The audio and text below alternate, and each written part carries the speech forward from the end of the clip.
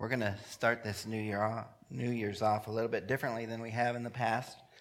About a month ago, I had a man in the church come up to me and said, I'd really like to have opportunity to share my testimony with the congregation.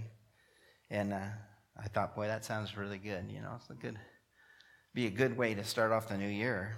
But we hadn't decided on a time yet. And the first thing that came to my mind was, well, let's do it on the first weekend of January. And I asked him, I said, when would you like to do this? And he said, after the holidays. And I said, how about the first week in January? And he goes, yeah, that'd be great. So that kind of just confirmed to me that we should do this morning. So I don't want to really hesitate any longer, but I'm going to have Pat come on up. He wants to share his testimony with us this morning. And we'll see where it goes from there. Do you mind using this, Pat? Yeah. Okay. I'm used to working on this mic. Yeah, I figured you were.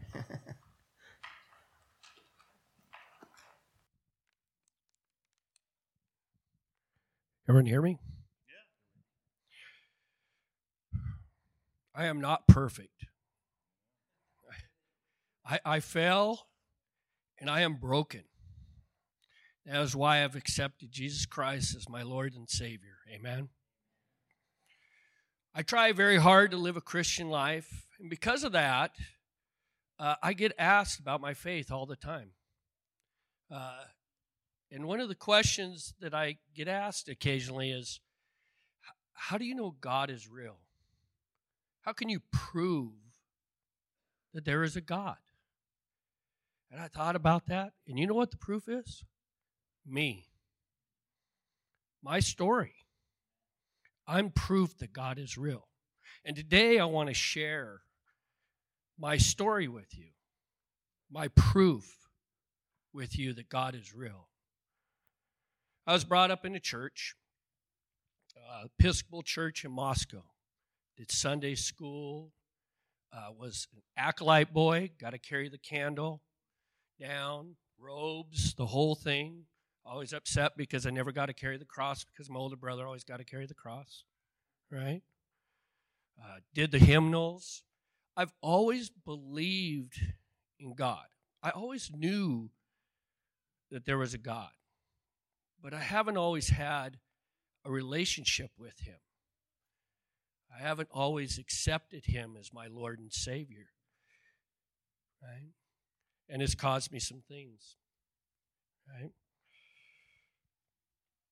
I grew up with good parents, good family, middle-class America. I had brothers. I did sports, and I was a good student. But I ruled the party life. I was that guy in high school that would do anything that everyone else wouldn't do. That wasn't stupid enough to do. Right? I was that guy. That's how I got my attention in high school. I was telling my wife one time, we were talking about stories, and I was telling some of the stories about growing up and all the crazy things that I did as a kid. I got in trouble a lot. I did dangerous things. And one of the things I was telling my wife is like we used to be driving in a car about 80 miles an hour, and I'd crawl out one window and into another. Why would you do that? Right? Because it brought me attention, right? And I'm still alive.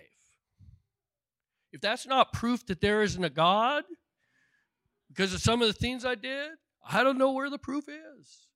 I'm still alive, and I didn't even have a relationship with Him. I knew He was there, but I didn't have a relationship with Him, but I'm still alive.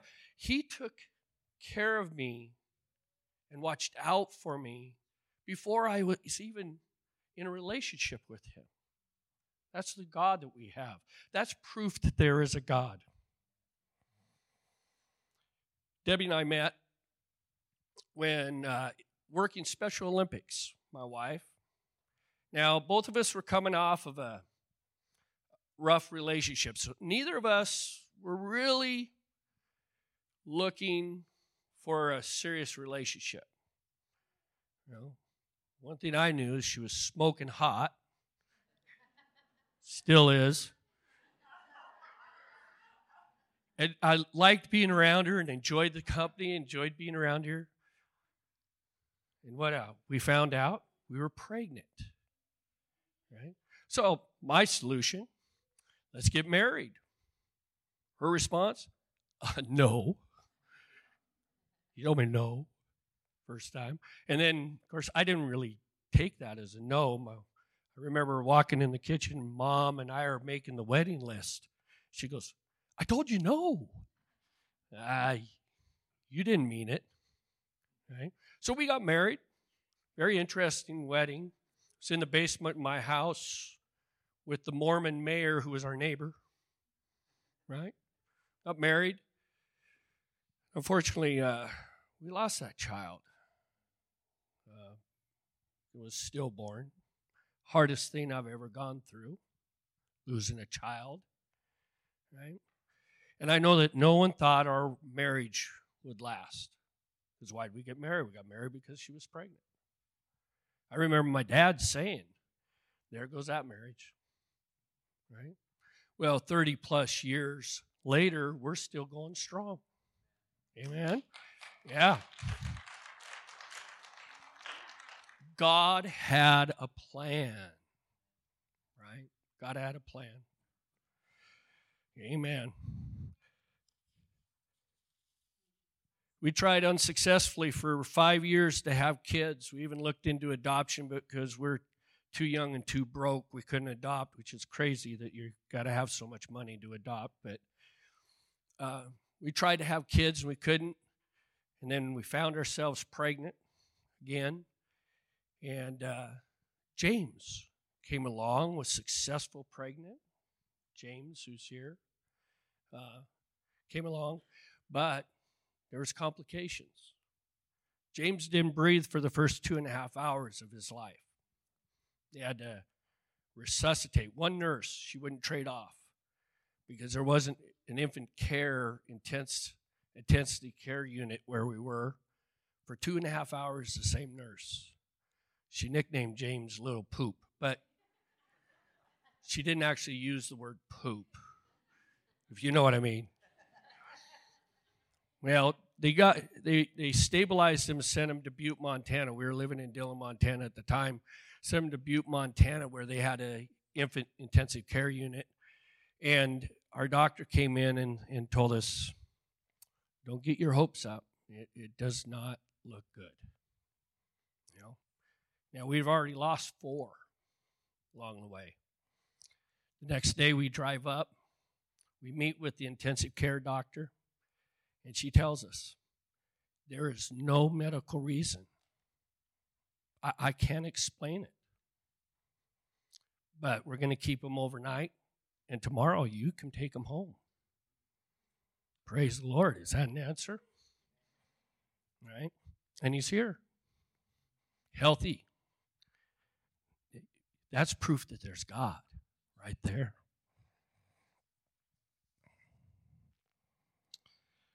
We struggled early in our marriage, mainly because of my drinking. We moved to Middleton, where I took a high school teaching and coaching job.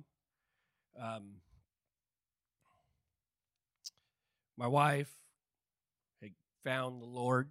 Oh, well, before we went to Middleton, let me tell you this story. Before we went to Middleton, my wife had accepted Jesus as her Savior and had given her life to the Lord. I had not. I was coaching college wrestling, and my life was coaching, winning, and, well, drinking, to be honest. You know, we were going to get our son dedicated. Debbie wanted to get James dedicated.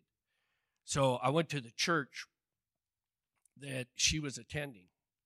Now, remember, I was brought up in an Episcopalian, which is basically like a Catholic church, very formal church.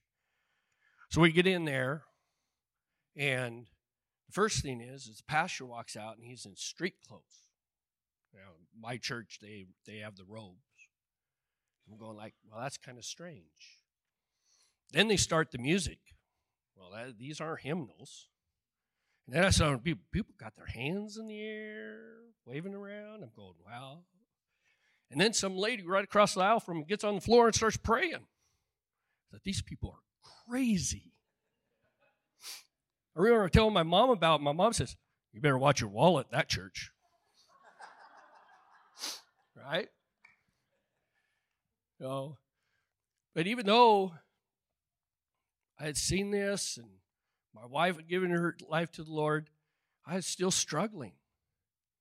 I wasn't willing to let go or give him control. We moved to Middleton, where I got a teaching job, like I said.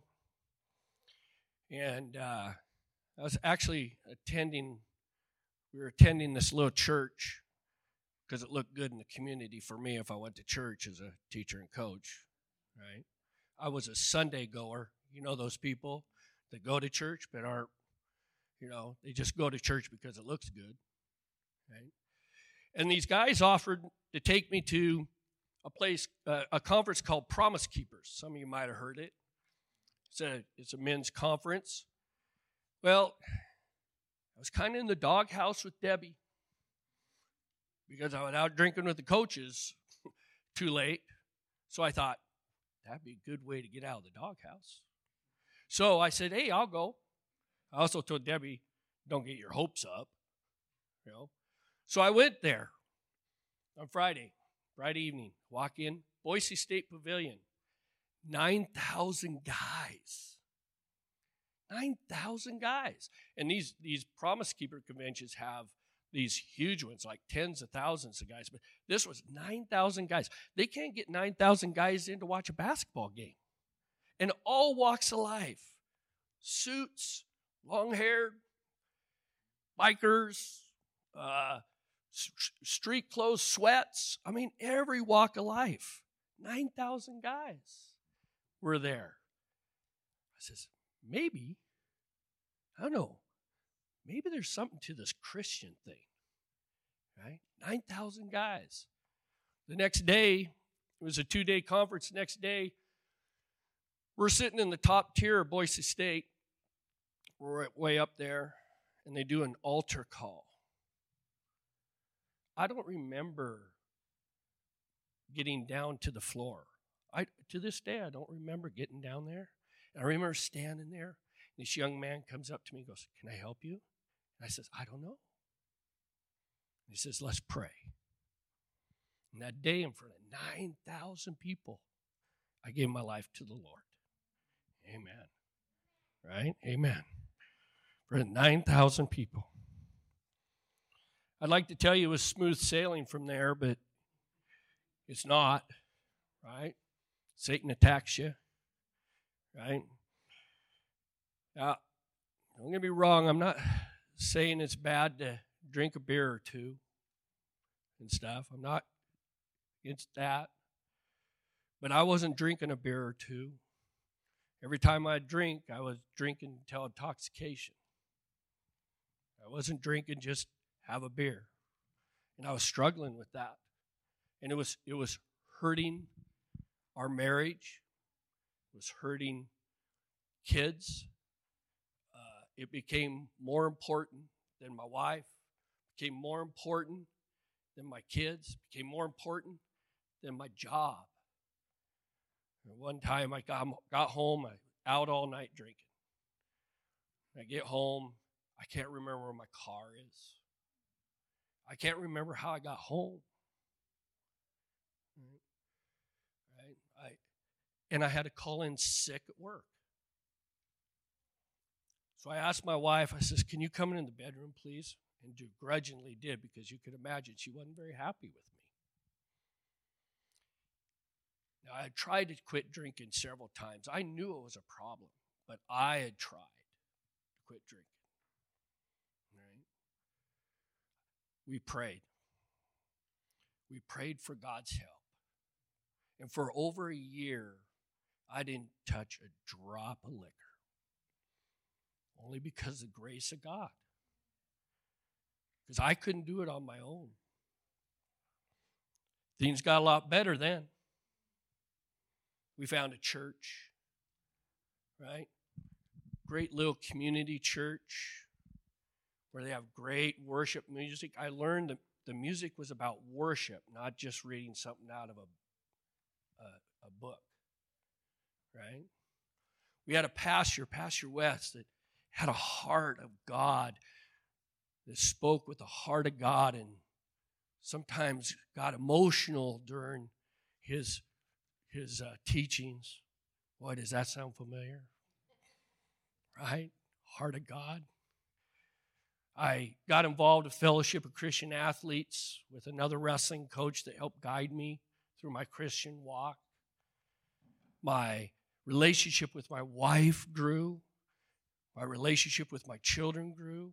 I learned that the gifts that God gave me with teaching and coaching could become a platform for Jesus. You know, coaching, I coached for years because I love to win. I'm very competitive.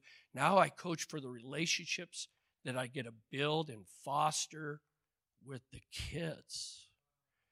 And that's God. Right?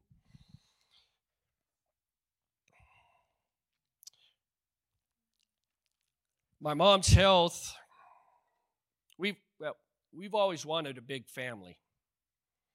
I came from a family of 4. Debbie came from a bigger family. We've always kind of wanted a bigger family, but as you know, we struggled having kids. And after James, they told us, you know, you're probably not going to have chances to have more kids. But we felt so blessed that we had one because we weren't sure if we were going to have any, right? So we settled in. We're okay. We have our one, right? God has plans, right? Right? My mom's health had been deteriorating, so we were looking for jobs up in North Idaho. We were living in Middleton, Idaho, down in southern Idaho, so we wanted to come up and be closer to family. And I tell you what, I had this one job I thought was for sure. I had the job. My superintendent in Middleton came in and says, have they offered you the job yet? Come on, let's go. I need to open your job. He even thought that I had the job. I didn't get it. Boy, was I angry because I had prayed for it. Please give me this job. I want to get up north with my family. Right? I want this job. Didn't get it. Right? I was so angry. But God was teaching me a lesson. Right? A few months later, we get a call. Debbie ran a daycare and had kids in it. We had these 3 kids in our daycare. Got a call and says, you either come up and pick these 3 kids up and take them, or I'm calling CPS, and I'm putting them on the curb and letting CPS pick them up and to send them into foster care. We get that call. We go and pick up those kids. Right? Mark, David, and Maya. Right? We pick them up, and they become part of our family. Now we're 4.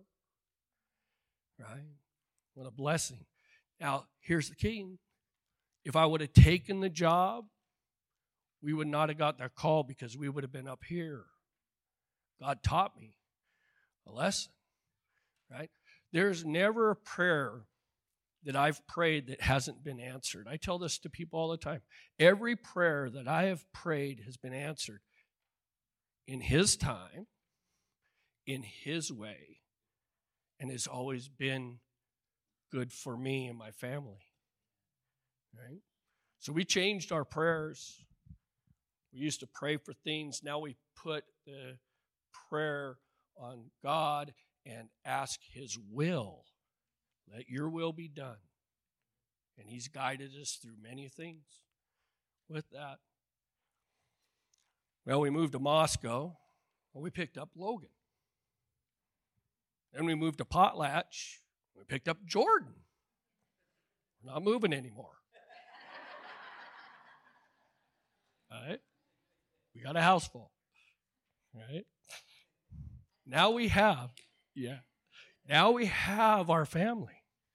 Our big family that we prayed for and wanted for years, we have it. In God's time, in God's way, that's proof that there's a God. Right? Kicker is I did receive a job in a school district where my parents actually lived, and it was actually a harder job to get, but I got it, and we came up here, and my wife did the in-home care until my parents passed away, which was a blessing, and my parents got to know my grandkids, and it was such a blessing for us to do that,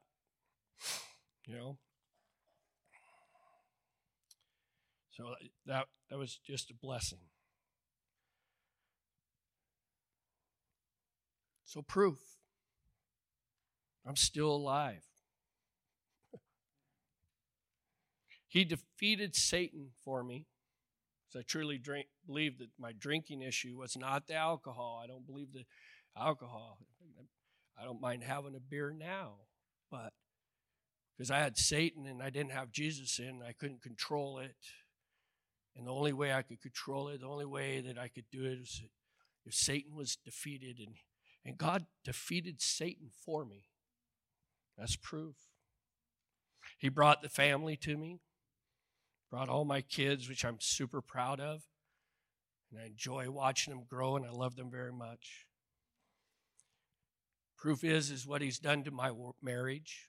Our marriage is stronger now than it's ever been. Our love grows every day. It's such a wonderful experience. Proof is that he meets all our needs. He's always met financial needs. I hear it in the church with stories too. One story, we were hurting one time financially, as most people struggle sometimes, and we couldn't make rent. The garbage man shows up. Garbage man. The guy you just waved to. With the envelope full of $650. Says, God told me to give you this. You know how much rent was? $650. How'd he know? He didn't. God did. He takes care of our physical needs. He's taking care of our emotional needs.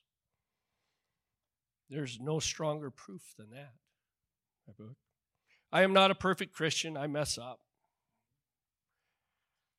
But I believe in him and put my faith in him and have developed a relationship with him. And because of that, he's given me grace, forgiveness, love, and he has blessed me. There is no stronger proof than that. God bless. Thank you.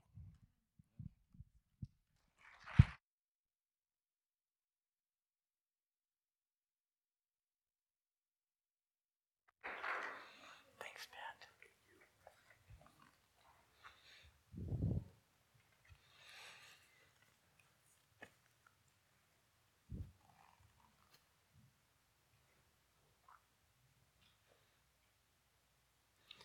I'm glad to hear that you're not perfect, Pat. Make me feel uncomfortable. Hallelujah. Probably what you heard this morning probably represents a lot of our lives. Maybe not exactly the same steps, but, many of us struggled in life and knew about God, and it probably took us a while to figure out that we really needed him instead of just needed to have an image of who he was. We needed to have him in our hearts. Hallelujah. Just want to thank you, Pat. That was so good. A good way to start out the new year. Kind of just gets us to realize that we're all in this together. Hallelujah. I want to read a scripture. As I always do, I like to start out the new year with kind of a theme for the year, as I feel like the Lord has given us. I just want to talk, the Lord has been speaking to me about kind of what Eunice was talking about, waiting on the Lord, but kind of in a different aspect. And really what he's saying to me is slow down. Don't stop. Just slow down. Sometimes I think, we as people get so anxious about things that we just begin to run. And I was just reminded of a story in the Old Testament this morning as I was sitting and thinking about things. And there was, back in the old days, they used to have runners. And they would go and they would run with a message for the king or whoever it was for. Well, there was, I believe what the story was David's son Absalom mom had been killed, and there was a young man there that wanted to run, and he was just anxious to run. And the guy said, "No, it's not time for you to run yet." And he said, I got to run, let me run. So, the guy said, "Okay, go ahead." So then there was another runner that was there that was supposed to be the runner, and he had the message, and they took off together. Well, the younger guy outran him. And when they got to the king, the king says, "Well, what's your message?" And he goes, "I don't know. I don't have a message." We need to make sure that we have a message, that we're listening to what God is telling us and go according to His plan and His purpose. Hallelujah. I want to just read a few scriptures this morning out of Matthew 24 and 25, chapter 24 and 25. "Who then is a faithful and wise servant, whom his Lord hath made ruler over his household, to give them meat in due season? Blessed is that servant whom his Lord, when he cometh, shall find so doing."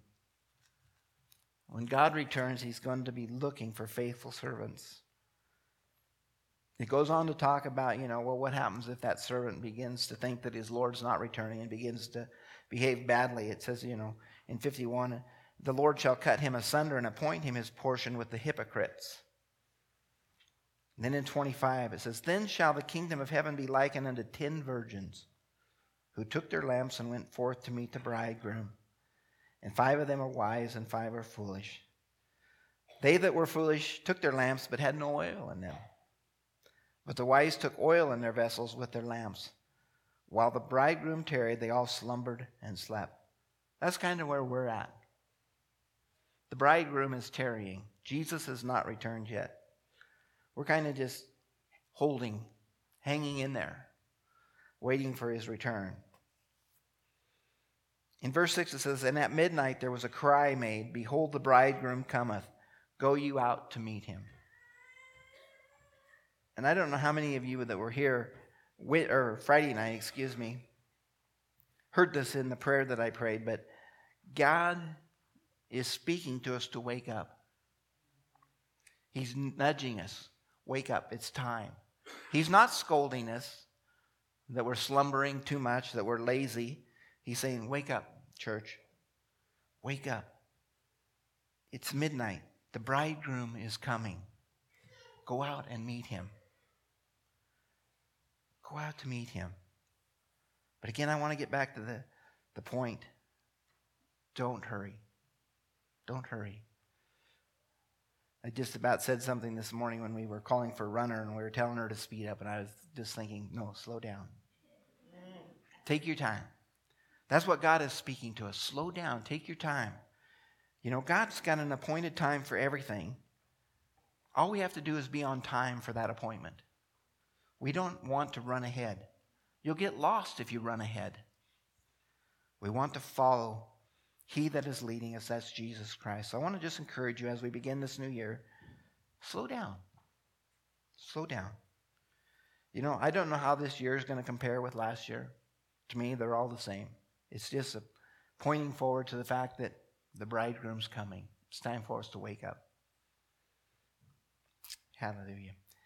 Again, I want to just thank you, Pat, for sharing with us this morning. Lord, I just want to thank you that as we enter this new year, Lord, you have placed a responsibility upon us, Lord, to follow you. Hallelujah, Lord, to slow down and listen, but Lord, to wake up.